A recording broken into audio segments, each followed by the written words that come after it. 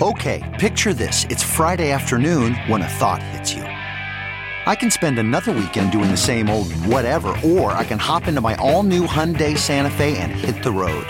With available H-Track all-wheel drive and 3-row seating, my whole family can head deep into the wild. Conquer the weekend in the all-new Hyundai Santa Fe. Visit HyundaiUSA.com or call 562-314-4603 for more details. Hyundai, there's joy in every journey. CarMax is putting peace of mind back in car shopping by putting you in the driver's seat to find a ride that's right for you. Because at CarMax, we believe you shouldn't just settle for a car. You should love your car. That's why every car we sell is CarMax certified quality, so you can be sure with upfront pricing that's the same for every customer. So don't settle. Find love at first drive and start shopping now at CarMax.com. CarMax, the way car buying should be. You have other countries that have put up with dollar dominance for the last 80 years, and that has not been advantageous for them. So imagine if you have one of these nations step in and buy $40 billion worth of Bitcoin, right? That can happen. And in fact, I kind of expect it to happen. And if it does, you're going to see the price, it's going to be kind of insane.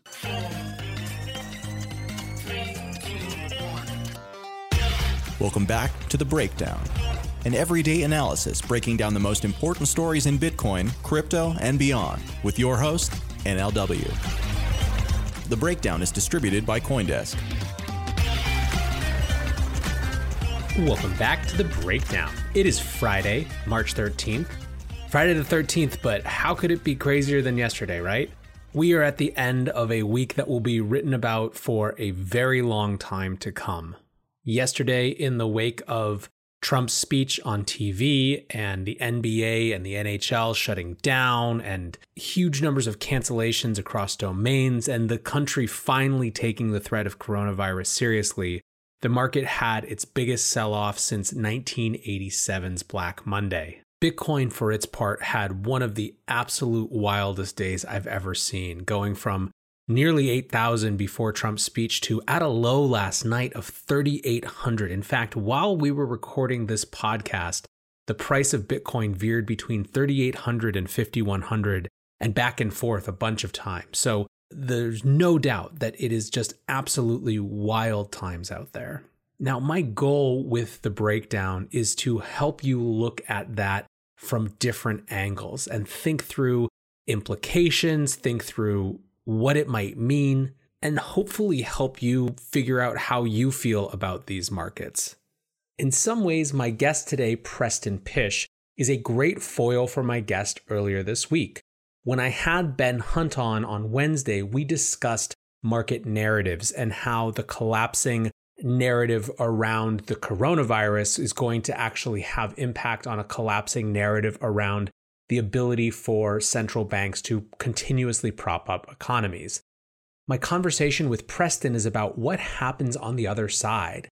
It's about how bankers are effectively locked into mass-scale intervention just to prevent complete meltdown, and about what sort of second-order effects that might have. Preston is an extremely thoughtful guy. He's an incredibly eloquent speaker, which makes sense. He runs the Investors Podcast Network and hosts the incredibly popular We Study Billionaires podcast.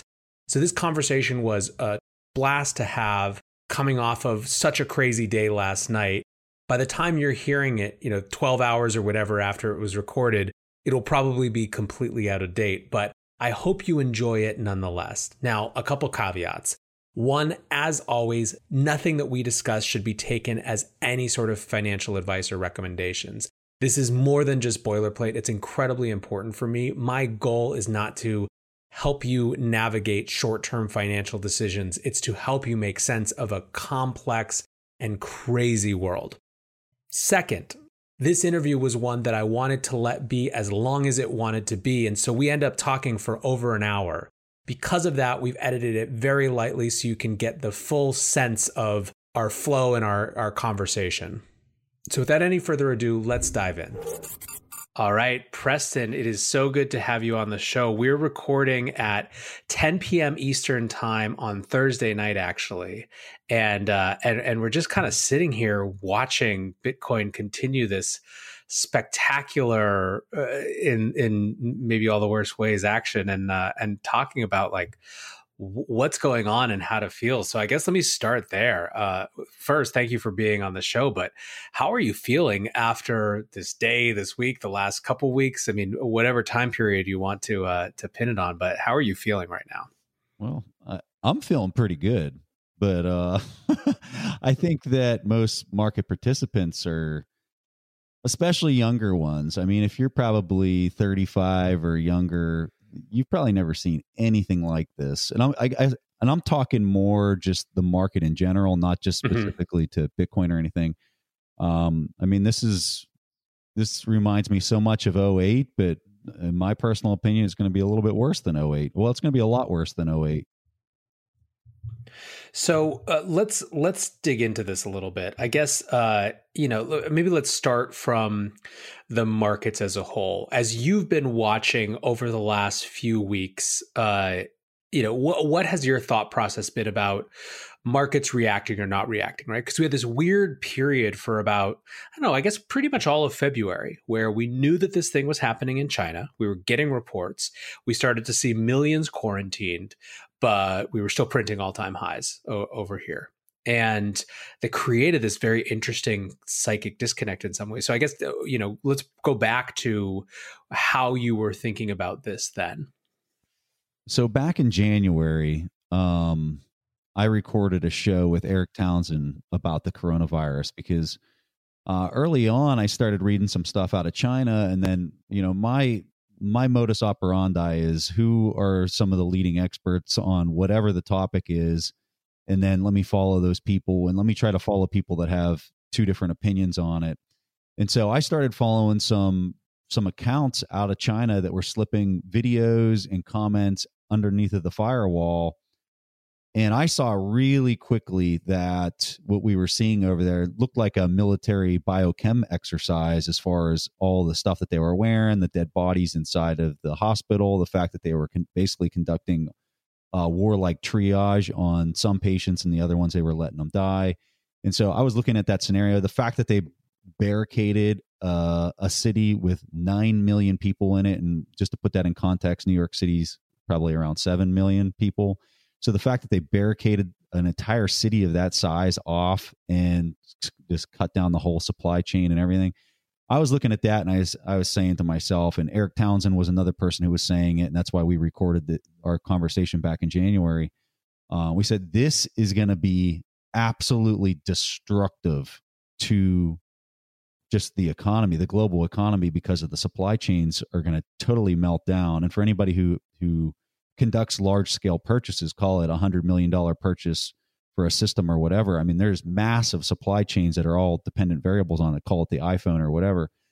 And so when I was looking at that, I said, this is not priced in at all. In fact, the market's at a total euphoric stage. You got the entire bond market is priced at a level that is obscene because there's no yield left. It's been bid at just epic levels, and there was no yield left anywhere in the world.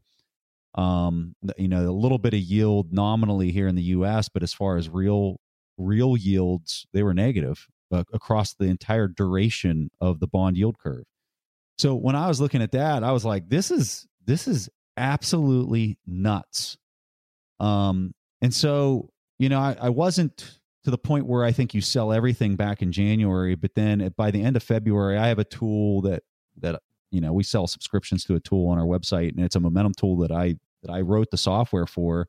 And the tool really looks at long-term volatility trends and then provides momentum recommendations based on those momentum trends. And on the 27th of February, the tool turned red which was basically saying, hey, this is a 2 standard deviation move on the volatility, on long-term volatility. And so that was on the S&P 500. And I was like, all right, well, that's a sell. And sure enough, this thing has just continued to cascade like we have never, ever seen.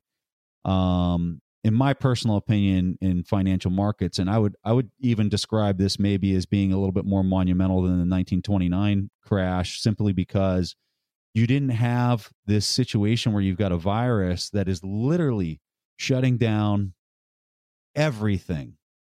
When you think about how your body works and how it basically exchanges the chemical ATP, which is your energy chemical throughout your body, if you have an organ that seizes up, whether it's your lungs, whether it's any one of your organs, right, your kidney, you name it, if one of those organs seizes up, it's pretty much the death of the body of the person.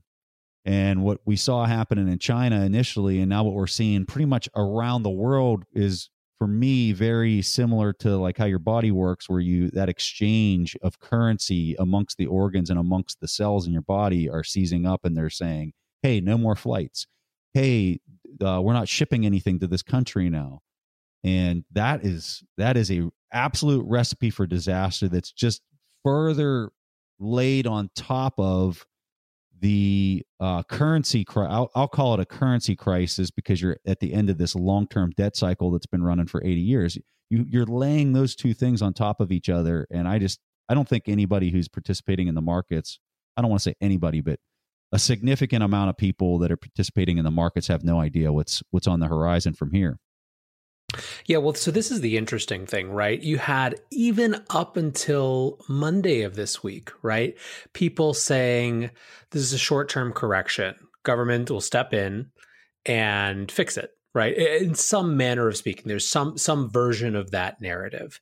And the question is, so far, the market has rejected what they've seen. And we haven't even begun, I think, to your point, to deal with not sort of the market insecurity ramifications of this, but the actual economic fallout from entire, municipalities being shut down for weeks or months at a time, and what that means for people's real lived lives, right? It's actually, so one of the things that I think we will look back at this time on as a time when narratives broke down, and one of them that I think is quite poignant is the idea of an economy as something that is separate from the political scorecard of the stock market or asset prices. I think those things are going to unravel in a big way, and unfortunately, I think that we've only barely begun to start to see that. Yeah, I think one of the things that's happening right now that so few people, and I mean so few people, understand, particularly people in academia and people on Wall Street, do not understand the fact that currencies fail. In my opinion, currencies fail when three conditions are met. First, when you have a currency that is not pegged, okay, that's one of three conditions that have to be met. The second condition is when you have the currency, the government is spending at a rate that far exceeds the tax revenues. Okay, that's the second condition of three conditions that all three have to be met. The third condition that has to be met is that the debt that's denominated in that currency. So for the U.S., this would be their treasury and our bond market, right? That debt has reached a yield of 0%. When you have those three scenarios that are met, that's whenever you start to see the currency that's underlining all that starts to go into a failure. Now, academia has said for decades that fiat currencies, they don't need to be pegged to anything. And they're right, but they're not right in the long term. They're right in a certain time frame. And so we've watched whenever we came off the gold standard in 71, you saw interest rates peak in the 1981 period of time at around 16%. And you've seen them progressively go down, which the Fed has completely managed that, right? They've managed that drawdown, and now we're at 0%. And we're not just 0% here in the US, we're 0% globally. And there's nowhere for Japan's money to basically flow into these other markets where yield existed. And so when you have all of these fiat currencies, and none of them are pegged, all of the governments have a habit of spending way in excess of what they bring in for their tax revenues. And you have interest rates at 0%. You have a currency failure. And so I believe we're there right now. And I think what you're about to see is printing and economic stimulus that has, like, people cannot even comprehend the amount of stimulus they're about to pump into this thing. It's going to be, and I don't think they're going to do it just at the QE level. I think they're going to do it through UBI, Universal Basic Income, where, hey, you filed your taxes last year. Congratulations. Here's $5,000 into your checking account that you used for that. Or whatever the form is, it's going to be something that has to stimulate, and it's going to stimulate in a way that we can't even comprehend because we've never seen it in our lifetimes. So let's actually play this out a little bit in terms of what that might look like, right? Because I think that this is a feeling that more than just you in this space have, that we're effectively going to get sort of some version of MMT by default, almost by necessity. So in the short term, what does that look like? And then, one of the things that I want to make sure of is that listeners from this show, just like participants in crypto markets, don't all come from a finance background. They come from all over the world. It's one of the things I love about Bitcoin, is that it's a place where it collects people who want to have sovereignty over their economic futures, right? So what does it actually look like? Why can't, we'll go really rudimental, why can't governments just print money to infinity to solve this, and then we'll sort out what happens on the backside? Because another way of saying this is what happens on that backside. Well, they can and they will. I mean, they're going to have to, because that's how, when you don't have anything pegged and you're in this situation, like I've described those three factors, they will not allow a deflationary bust. There's a book called This Time is Different, and it profiles all these cases throughout history where, the currency fails and you get into these situations. The book has, I don't know how many examples, probably 50 more examples throughout history where this has happened. So this is nothing new. So when this happens, the governments get into this situation where right now we're experiencing a deflationary bust. Okay. But they're going to print, and they're going to print until they actually get reflation. And then they're going to print beyond that. And that's where the thing just comes off the rails, is you're going to get, they always end through an inflationary bust in the end when you're in this situation where all the currencies have failed. So, I mean, my expectation is that the coming week, you're just going to see just crazy stimulus packages. They're going to somehow they're going to start buying the stock market. I think that's something that people aren't even prepared for. I think that they're going to have meetings in Congress. They're going to have to change the laws. They're going to have to start buying the stock market to bid the price in order to stop mass chaos. Right? That's kind of what they're going to have to do with this, because of people not working. People, I mean, think of it from like the airline perspective, or these cruise ships, or the small businesses in Main Street that have no one past their store anymore. Like, all of those businesses and people are going to have to be subsidized just to survive. Yeah, I mean, I think this is the part. I mean, the fascinating thing about when we're having this conversation is that literally up until last night, there was still this debate popularly around whether this was just the flu or whether this was just a thing that hurt old people. And now we're having this conversation. And obviously, those of us who have been paying close attention have been kind of fighting against or bristling against that level of discourse. But it really, we are basically 24 hours or so now, 25 hours, 25 hours post Tom Hanks, 25 hours post NBA cancellation. And it feels like a lot of folks out there are still really just trying to wrap their heads around what this might mean for us collectively, but for them individually as well. I totally agree with you.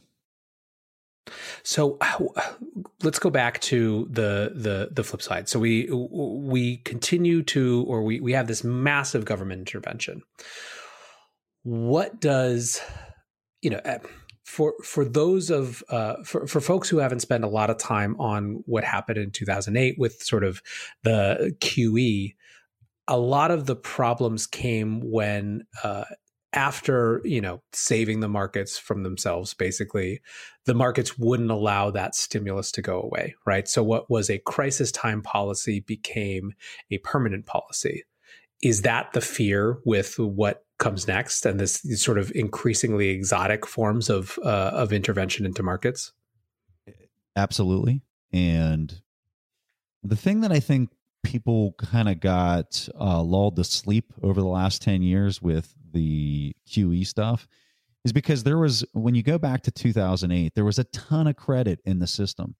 And so the tool that they were using was, hey, let's swap $1 of real cash. Let's increase the monetary baseline. Like, you have a certain amount of money in the system that's monetary baseline and everything else is credit. The thing is both of those spend exactly the same. So people think that the credit is actually money when in fact the monetary baseline is the money. And you're watching that liquidity crunch to the baseline money right now. But back in 2008, what you had happen was the central bankers are like, all right, there's an absolute tank load of credit in the system. So let's do this. Let's swap real dollars for the credit, and we won't see inflation if we do that because it's a one-for-one swap. And they did this through the bond market. So if you were a rich company or a highly capitalized company or a rich individual and you sat on $1 billion bond tranche, what you learned over the last 10 years is that here comes the Federal Reserve.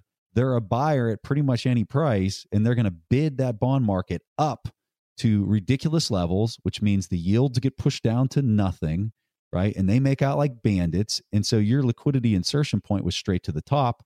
And that's why you're seeing the political dynamics play out that you've seen play out in the last 10 years.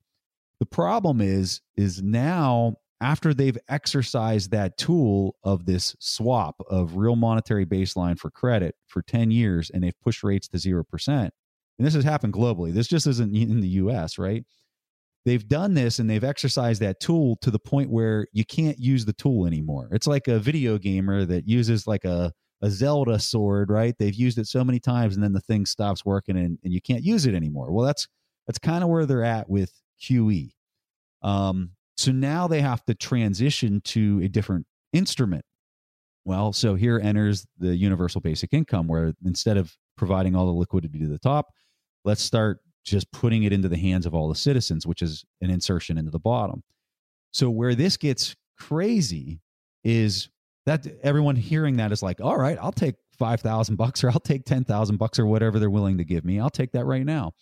But when you look at your inflation gauge, it's based on all those metrics of spending that's going to happen at that level. And here's another important point. They're not swapping a one-for-one at this point like they were doing during the last 10 years, where if they pull $1 of credit out and they put $1 of real money or, newly printed money into the hands, you don't see inflation. But now that tool has been completely utilized and now you're going to transition into the masses, now what you're going to actually see is for every dollar they put into the system, it's going to be inflation.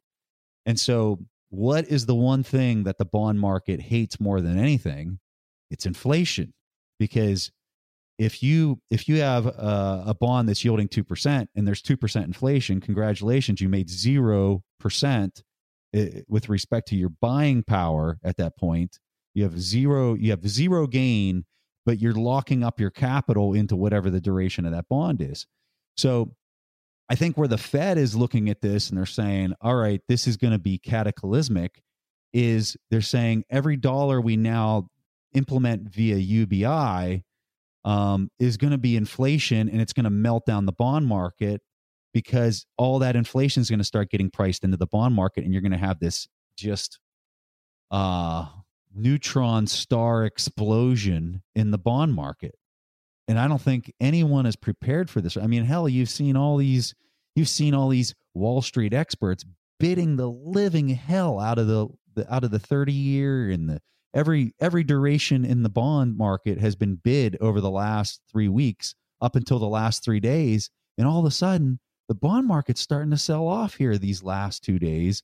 And I think there's a few smart people that are starting to get it, because they're going to try. When I think about the size of the bond market, it makes the stock market look like a freaking pimple, right?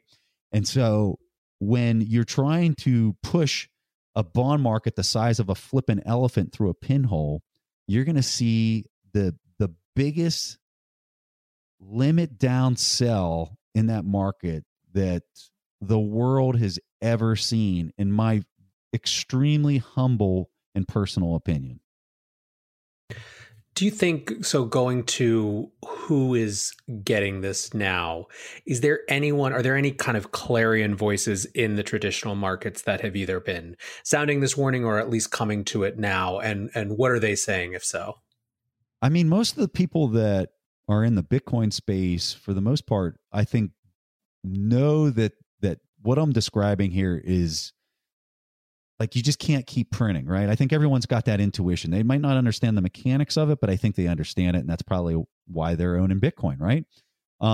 As far as like some people that I would consider huge influencers in the space, like Raoul Pal, that dude gets it. Grant Williams, he gets it.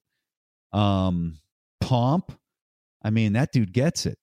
And there's many more. And you look at Adam Back, he's very technical, but the dude gets it. So there's people out there that are, in my opinion, voices of reason. But unless you've kind of really studied the living heck out of this, and you come to the table with the mindset that what is being done is not fair, and not necessarily, the universe doesn't necessarily really give a crap about whether something's fair. It's functioning in a way that should align with the greater good of the whole. And so I think people that are approaching it with the mindset of saying, hey, this is not good for the whole, this is good for unique individuals based on the way that it's configured, are looking for, how is this going to be resolved? And I think a lot of them are arriving at the step of Bitcoin. How much do you think that this is a crisis born of almost a normalcy bias or something, where the traditional markets are full of actors who have just come to assume that this is reality, right? Where they just have become convinced by their own narrative in some way. So Icarus paradox, the thing that made you wealthy, the thing that puts you at the lap of luxury, is the same thing that will cause your undoing. And so think about how many people, especially on Wall Street, they have absolutely benefited from this model more than anything we've ever seen. And so that's their Achilles heel, is that they've benefited from this because they're looking at something like Bitcoin and saying, that's for a bunch of idiots. Like, who actually thinks that could possibly hold, and like, oh, that's going to get slaughtered. Like, they just totally write it off. They don't want to learn the technology. They don't want to, they just see it as a joke.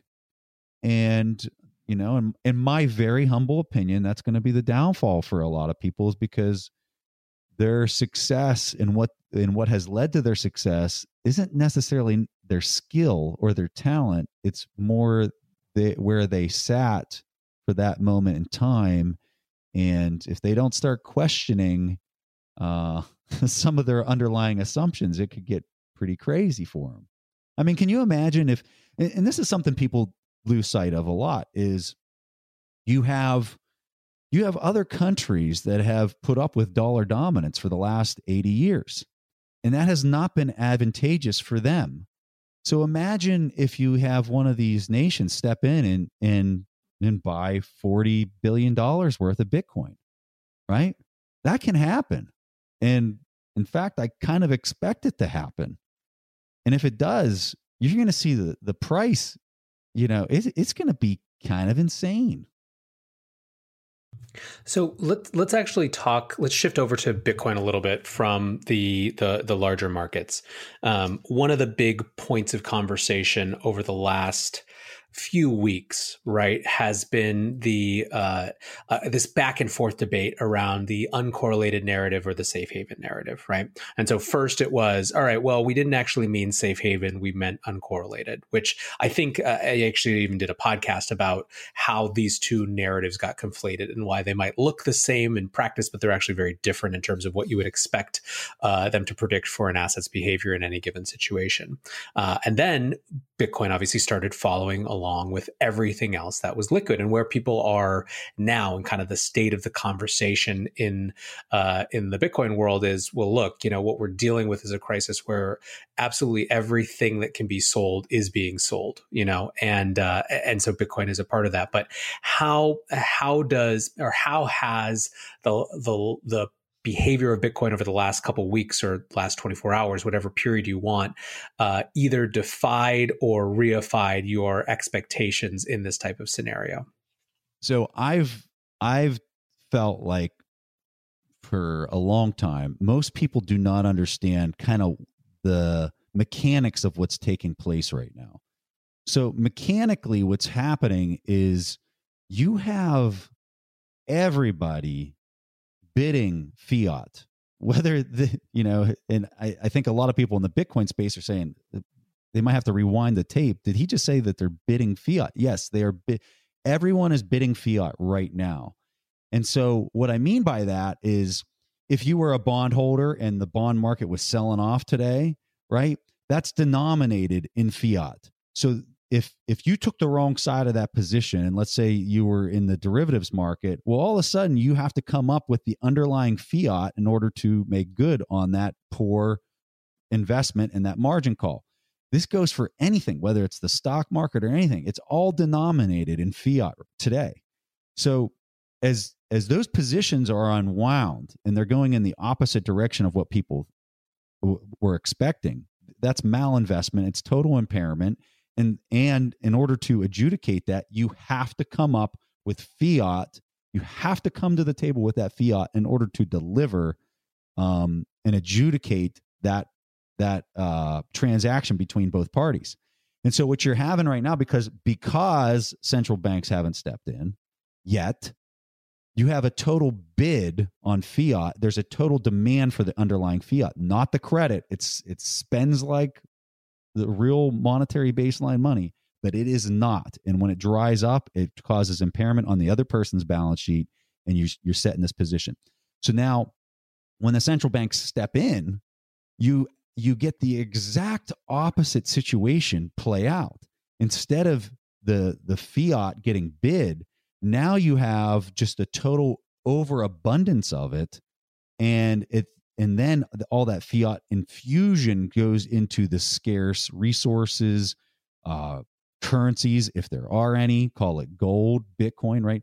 All of that starts getting plugged into those locations, and that's when you have this whipsaw effect. And so you can understand why so many people don't understand what's going on, is because you go from a total bid of fiat to a total, how can I get rid of this and own something that actually has some scarcity to it because it's gotten totally debased in the blink of an eye. It happens literally like at the snap of a finger. Now, as far as like market time that it plays out during the 2008-2009 crisis, you had this liquidity crunch, right?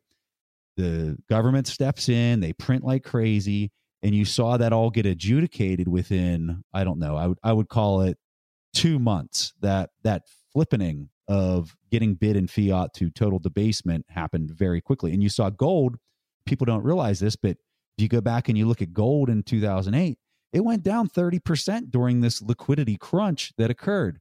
But then as soon as that flippening of the QE and all the easing that the central banks did, as soon as that bottomed out, which took a couple months, as soon as that bottomed out and it flipped the other way, you saw gold go, I think gold went 200% plus.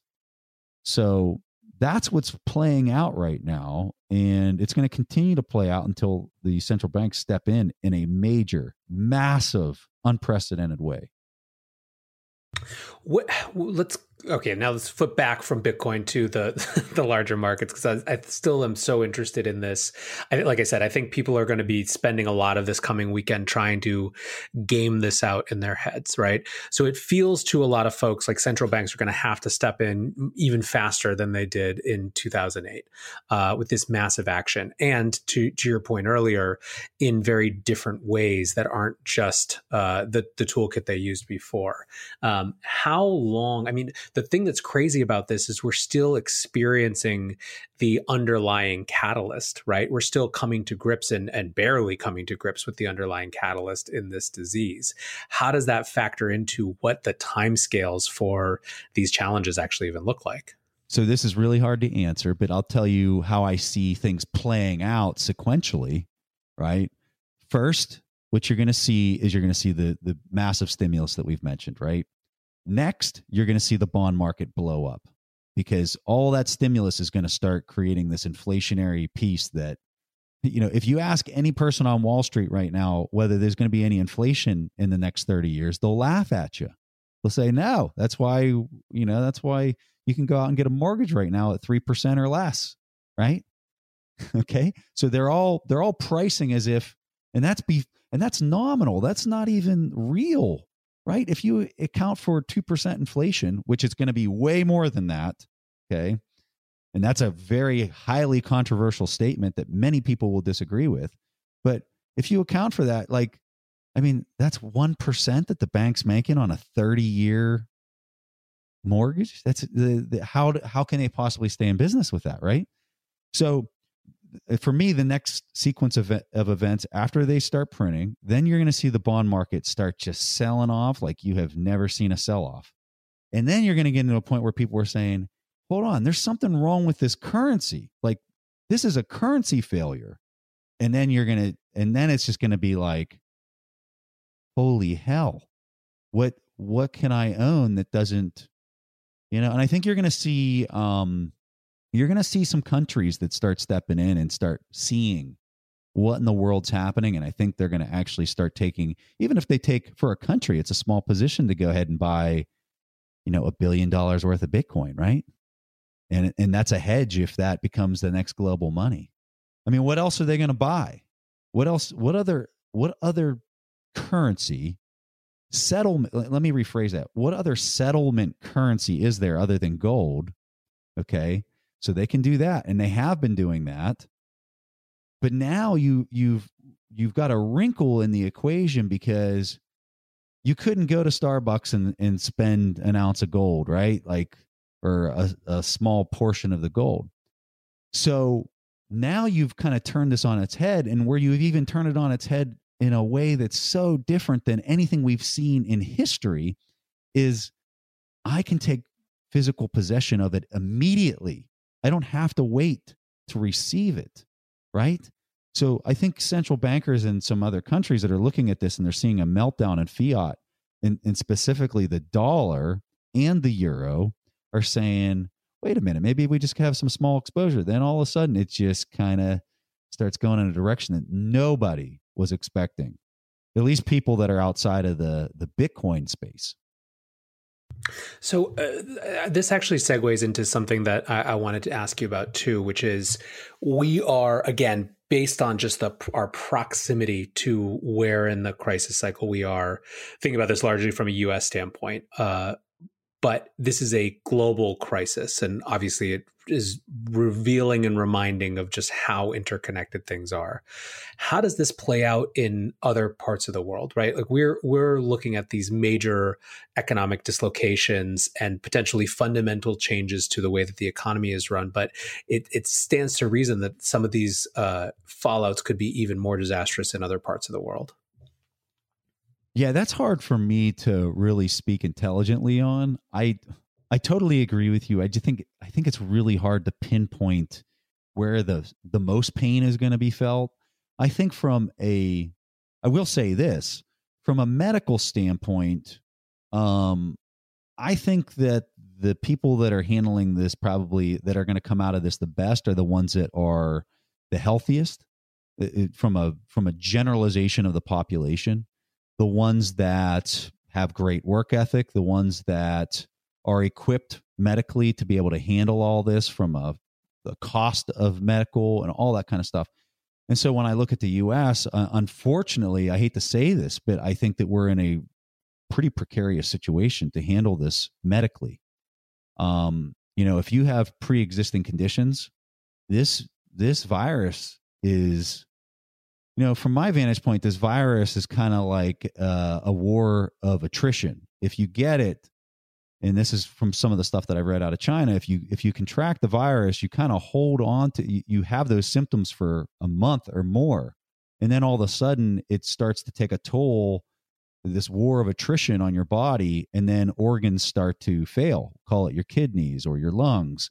But your body can't continue to fight it for that long period of time. And that's what's causing the delay. So I think you got tons of people running around with this thing in the US already. And for a healthy person who has a great nutrition, is in shape, they can continue to fight it for a longer period of time. But for people that aren't necessarily what I described, they're going to have a much harder time surviving this thing. And the toll that that's going to have on our medical facilities, the toll that's going to have on our insurance industry, my God, I can't even. And I know I sound like a total doom and gloom, but dude, I live in reality. I just look at the numbers. I look at the facts and the stats, and you know, I position myself in the market based on that, and I move out. And so when I'm looking at this, I'm saying this is nuts, absolutely nuts. This is a once in a lifetime kind of situation. Well, we hope it's a once in a lifetime kind of situation. Yeah, right? I think we sure do. Yeah, I mean, if I will tell you this much, if South by Southwest survives, they will buy a very different type of insurance from here on out. So let's actually, so you kind of made. I want to say something. I want to say something about that real fast. I'm sorry to interrupt you. No interruption. So when you look at so I follow Berkshire Hathaway really closely, right? And so Berkshire Hathaway, Warren and Charlie talk about this every year at the shareholders meeting about how competitive the insurance industry is, right? And how where the money is to be made is on their float. So they get all this money, they invest the float into safe investments. And so they've been complaining in recent years because a lot of the times you'd put that into fixed income securities, right? And back before 2008, they were yielding higher than 5%, right? And so now the fact that you got 0% interest rates and you've got this like insane amount of competition at the primary dealer insurance level, right? I don't know how they're going to be able to cope with the claims that are going to come out of this. Like, dude, it's insane. Well, I mean, this scares me a lot. I've thought about this from even just from a small consumer dimension, right? So we have a family member who's supposed to get married in New York City in April. And my wife was like, well, what if they have to cancel the hotel? We'll have to, reimburse them. Right. It's like, well, but who, like the hotel do they have to do that for everyone? Like I was like, there's no scenario. And I was looking at the smallest micro example of this. There's no scenario in which everything doesn't go to litigation to figure out who has to pay for what and who's responsible, because it's so outside of the norms of everything. Right. This isn't in the normal cancellation policy. And think about it from the hotel standpoint. This is not their first rodeo for that scenario of a cancellation. So when you sign their contract, you better darn well believe that thing's wired tight that says whatever the terms and conditions are. I mean, I've dealt with quite a bit of contracts in my life, some very large contracts, $100 million plus type contracts. And let me tell you, they're no dummies. Like the Hiltons and the Marriotts and all these companies are not stupid. So are they going to be forgiving with some of the coronavirus stuff at first? Maybe. But in the long game, when it comes down to their survival, dude, they are going to stick to the T's and C's, the terms and conditions of the contract. Exactly. I mean, that's the thing is there's a point at which it's not a question from a financial standpoint about whether they can have forbearance around hardships. It's if we do, we die, And so like, I mean, that's the scenario that it's just going to play out.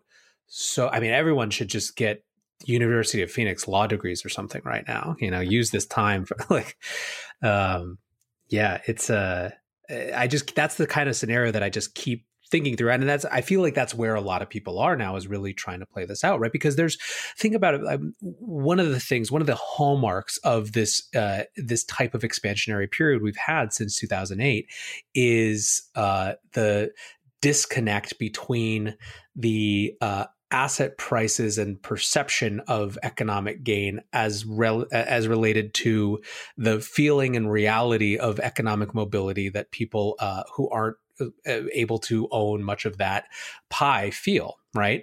And so you have all these folks who are not watching the markets right now because they don't feel, at least yet, maybe they have a 401k through their job or whatever, but they're still young, who are thinking about what happens to their jobs, or scared because they don't want to go to work at the place that they're physically in contact with people, One of the things that when you get into financial valuation that you were talking about and how the market's been pricing things over the last 10 years, the thing that your CAPM models, and this is discount cash flow CAPM models, right? That every business school in the world teaches this. The one fundamental flaw that every one of these have is it's based on the assumption that you're dealing with a sound currency, right? All of this is based on the idea that you're dealing with a sound currency, all these valuations. And so you have people that have been watching the bond market. And so when you price this stuff, it all goes back to the bond market, right? The bonds are yielding, let's go back to the 2008 timeframe. They were yielding around 5.5% back then, before the crash. So if the bond yield is 5%, well, your CAPM, your discount cash flow models on how stocks are valued are based on a premium to those interest rates. Well, as those interest rates go lower and lower, guess what happens to the asset price under this CAPM model that they teach in business schools? The value goes up. So as these bond prices get pressed to 0%, the asset prices of everything in the globe, whether it's a bond or a stock, goes up. But no one in those models is assuming that the currency is about to fail in those models, right? And that is the biggest, if I was going to say there's the biggest misconception in the markets today, that, my friend, is it. So here's a question. I'm trying to think of the right way to phrase this, but so bear with me for a hopefully not too extended analogy. But there's this episode of West Wing when Martin Sheen, President Bartlett, has just become president, and he's dealt with a military issue for the first time where an asset has been bombed or an airman has been killed. And it happened to be someone that he was personally close to as his personal physician. And he has a very emotional response where he just wants to bomb the hell out of the place. I can't remember if it's Iran or wherever, right? And the Joint Chiefs bring him a plan, and it's basically taking out a few kind of low target assets or whatever. And they call it a proportional response. And he freaks out and he's like, I don't want to do this. I want to do something else. And I want to, bomb them off the face of the planet and all this sort of stuff. And where this all lands is effectively the head of the Joint Chiefs of Staff telling him the proportional response isn't good. It's not that we like it. It's not that there's that we think that this is a wonderful thing. It's just the only thing. This is the only thing you do as the world's power in the place that you are. And I wonder, is there a right thing to do for policymakers for the Fed next? Or is there just the thing? Are we in a scenario where there is no choice? There's just only the thing to do is the thing in front of us in terms of these massive interventions? Yeah, I think that's a good analogy, and I think you're right. I think that they are in a situation where they have to print in order to, I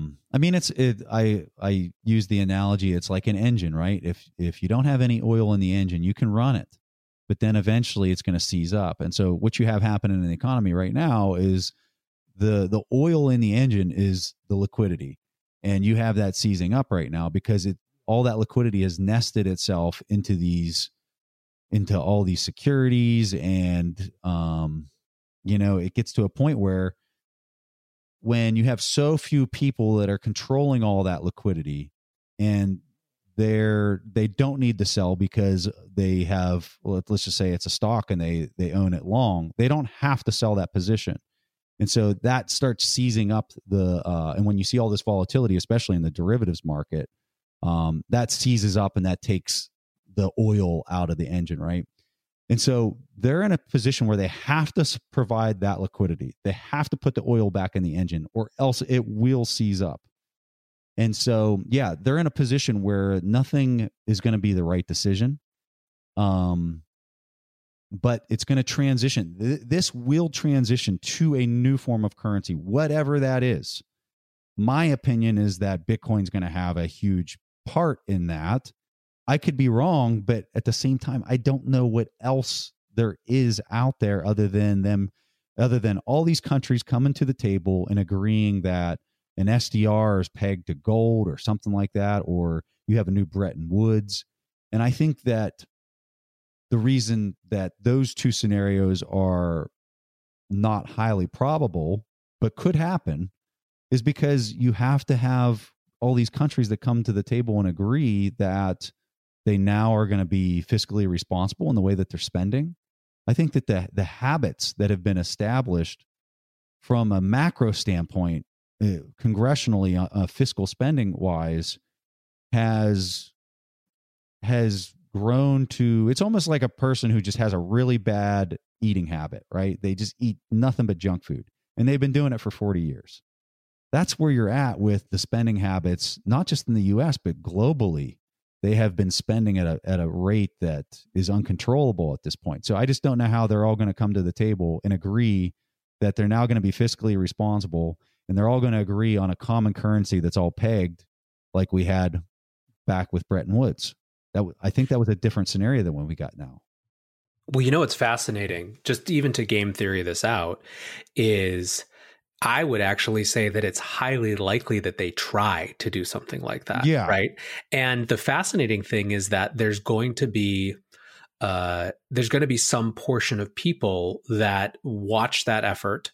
And by people, I mean, not just individuals, not just institutions, but actual governments as well, who the difficulties, the follies, the unlikelihood of that process actually working is what drives them to go seek kind of market provided alternatives. This is important. You got to think of the time frame. So Bretton Woods happened in 1944. You had the Great Depression back in 29, and I think it bottomed in 33. Was it 31 or 33? I think it was 33 that you had the bottom of the Great Depression there. And so you had literally 11 years after the bottom hit that Bretton Woods occurred.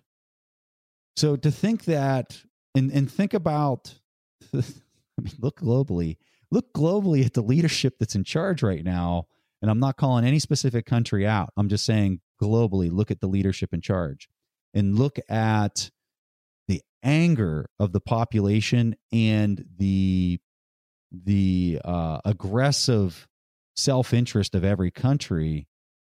I think by 44, you were at a different point in time where everyone was like, all right, maybe we need to all get along here, and we need to start being conservative with our spending habits, right? Like you had a decade that played out of just severe pain on so many different fronts before you got to Bretton Woods. You don't have that at all today. Not even close. Yeah, I think that's an interesting point in terms of the preconditions for something like that having any chance of working, right? Especially because it's hard to imagine that scenario. And I feel like we're now in minute 48 of this conversation, which means we're allowed to get into weird political science theory and stuff. And anyone who's done with us can be done with us, and that's very reasonable. Thank you for listening. We'll see you on Monday. No, but it is interesting. Like you have to imagine that any scenario in which other players came to the table, it's hard to imagine a scenario in which they weren't negotiating for lesser power of the dollar, which is going to be an a priori non-starter, right, for the U.S. To some extent, right? Like, it was sold on the premise that all the other countries were pegged to the dollar, and the dollar was pegged to gold, and therefore the dollar doesn't have an advantage over us. Was how it was sold. But the way that it was gamed for the next 40 years after 1944, well, not 40 years, 30-ish, right, was that the U.S. took advantage of the basically spread the dollar and created economic growth by adjusting the money multiplier, which was a ratio off of the gold. And so all the other players that continued to peg their money to the dollar were laggards in that policy. And that's why you saw such, I mean, historians will tell you it was because of all these other factors of how great, I think it's interesting when you go back and you read some of the narratives on why America had such a boom throughout that period of time.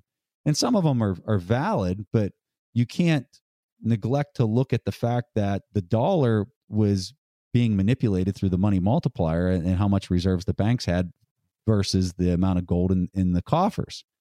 So, and then in 71, it got so out of control that if all those dollars that were out there that had been created came back home and were swapped for gold, there wasn't enough gold to do the swap anymore.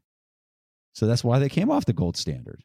And so when the U.S. came off of it, well, guess what? All those other countries that were pegged to the dollar, they now had to come off. They were all off the gold standard too. And then you just had this floating fiat, right? And so that can work. Remember, I said there's 3 things that cause a currency failure, and one of them was 0% interest rates. Well, if you have positive interest rates, and I mean, go back to this period of time, you're talking double-digit interest rates. There's a lot of room to maneuver to take those interest rates lower and keep everything still afloat. But once they get to 0, well, then the jig's up. What do you think, if anything? So we're talking about the currency ramifications of this when currencies fail. How do you think this shifts in the short, medium, or long term the conversation around basically digital fiat, government digital currencies, right? Central bank digital currencies. Well, it's based on how much you trust them not to debase it. So as long as they control the protocol, it's no different than what you got today. Now, there's going to be tons of people that think it's different because it has digital money or it has crypto in the name of it, like the crypto dollar or whatever. Like, people are going to say, oh, it's all fixed, right? But it's no different if there is an entity that can tap into the protocol and adjust the unit numeraire, meaning the monetary baseline inside that protocol. Congratulations, it's no different than what we've got right now. Absolutely nothing. And so the fact that you have this alternate digital currency that does not have a controlling entity that can manipulate the monetary baseline, Bitcoin, they're going to be held accountable to that. So they can create their digital, currencies, and they will. They're absolutely going to do that. They're going to force people to make their tax payments at the end of the year in that currency. But lo and behold, their buying power as a nation is going to be completely based on how much debasement occurs relative to Bitcoin. If my underlying thesis and assumption is valid, that Bitcoin becomes the new currency. Do you think Bitcoin is ready for this? I sure hope so. A very honest answer. And to be honest with you, my least favorite word in the dictionary is the word hope. I look at this as being everything that I can look at from a technical standpoint.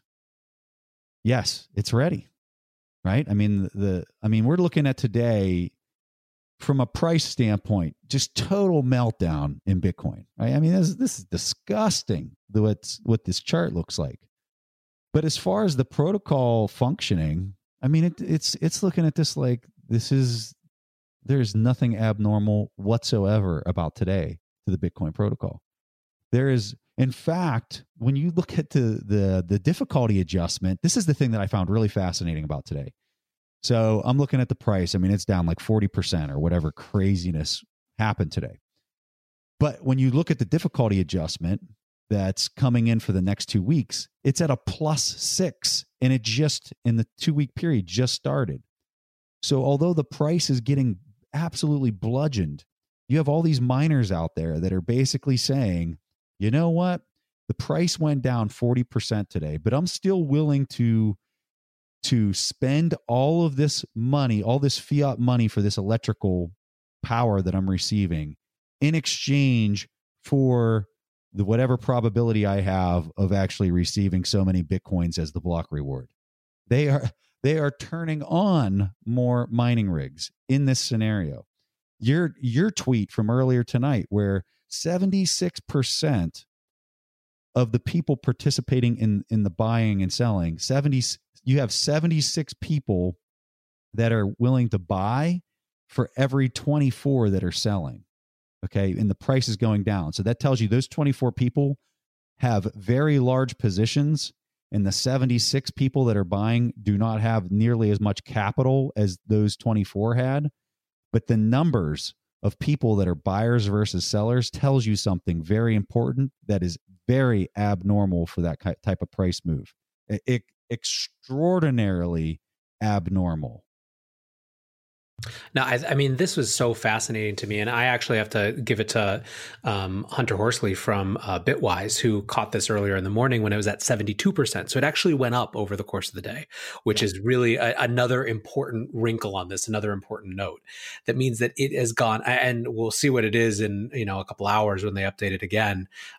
In the span of this conversation, while we've been on the call, by the way, we've been between 3,900 and 5,100 where we are now. And so what does that remind you of? For me, it reminds me of the 2017 top, right? We saw the exact same thing. We saw the price go from 200,000 down to 16,000 or something like that. Like, the moves were astronomical. So if you see those kind of moves on a top, why wouldn't you see those kind of crazy jumps on a bottom, right? It's just so similar, but inverted. Yeah, I mean, I think what's profound to me, and one thing that obviously nothing that we say here, normal caveats. There's no financial advice here. It's just opinion and conversation. But I do think that one of the things, as I was doing my podcast today, that was profound was to look at that one statistic as one of a number of indicators that part of the maturity, the growing maturity of Bitcoin as an asset is this set of people who, they've been called hodlers of last resort, right? Who are convicted and strong in their conviction of this system and in its relevance in the future, that they're literally, I'm in lots of Telegram groups where people are kind of posting their war buys as we've been going down the chain today, right? But they're like, look, I've got conviction, and I think to your point, it's exactly right that in a weird way, part of the fact that so much of the top has blown off is an indicator as well that the last couple of years of evangelism for this asset inside the vaunted halls of traditional institutions has been working, right? That argument that people should get off zero, as Morgan Creek talks about, is working. But the problem of that, or one of the challenges of that, is that in this type of scenario, you're going to see that, right? Reflected in the price as that set of actors with a very different set of priorities has to move and do what they have to do. Think about the people that are buying right now. They have massive conviction to be buying it after a 40% drop. Think about the people who just sold it. They had so conviction. So as these buyers step in with that much conviction, and they eat up all of those sell orders, right? You even get a semblance of an upside. All those speculators, those weak-hand speculators, are coming back into the market to try to run this and capture their loss back, right? And so that's just how markets function. This is just normal stuff. If it feels absolutely gut-wrenching terrible, well, then you probably should be doing the exact opposite of how you feel on whatever it is. Well, I actually think too, to your point about those institutional weak hands, you got to think too that there's actually a bunch of folks in there who press that buy button, that sell button with the heaviest of hearts because they just had to do what they do, and that Absolutely. They actually are strongly convicted. And maybe that's, even if that's only 10%, that's still a powerful, countervailing force at some point. And so what in the world are they going to do whenever they do get their next liquidity injection via Fed ops, right? They're coming straight back to that thing that was so painful for them to sell, but they had to. This was forced selling today, whether people want to, call it that or not. It is. If you have a margin call, well, guess what?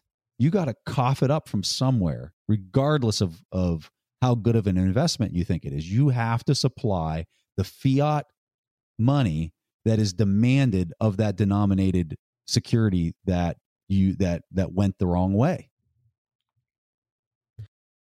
So we've run an hour. I could pick your brain and talk about this for a long time. But just to kind of for those who are listening who are they're not worried about their conviction in Bitcoin. They're worried about the kind of world that they're seeing.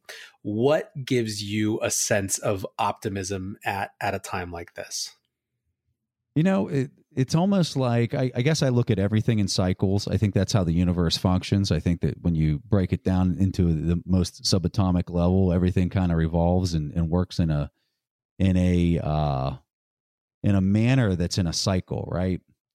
And so, just look at like an electron rotating around a nucleus. So when I look at this situation right now, especially for Bitcoin folks, they're looking at this and saying, my God, this is the end, right? This is midnight. This is the darkest part of the night, right? And the way the universe functions is daylight is coming. It's going to start getting lighter, and then it's going to go through that cycle. You have to understand where you're at in these cycles. When I look at where we're at right now, could it get worse? Actually, I think it can. I think that from a market perspective, I actually think it's going to get a whole lot worse than where we're at right now. But the night is getting darker. We're going to eventually get to a fever pitch where it's pitch dark. And guess what? The light's going to start showing up. And so I think having faith, which is a much more powerful and important word, much more, it's the antithesis of hope, right? I think people have to have faith that they're being led in a direction that is for their own good, that you are going to come out of this better. You have to have that faith that, the good Lord has better things for you on the horizon. And I think when you have that and you think in a positive direction, the universe has to set itself up and function in a way that it supplies it to you. And I think that that's going to happen for a lot of people. Can't imagine a better way to end than there. So, Preston, thank you so much for hanging out late night. And I'm sure that we'll have to come back to this conversation in probably a week because it'll be out of date by then. The biggest thing that stands out to me after that conversation with Preston is the enormity of the times that we are living through. No one can truly claim to know how the next few months or even years will play out. All we can do is use our models, both mental and economic and mathematical, to give our best guess about how we see things playing out. But the world is ultimately full of people, and people have agency, and people make decisions. And often those decisions counteract the models that we expected to work.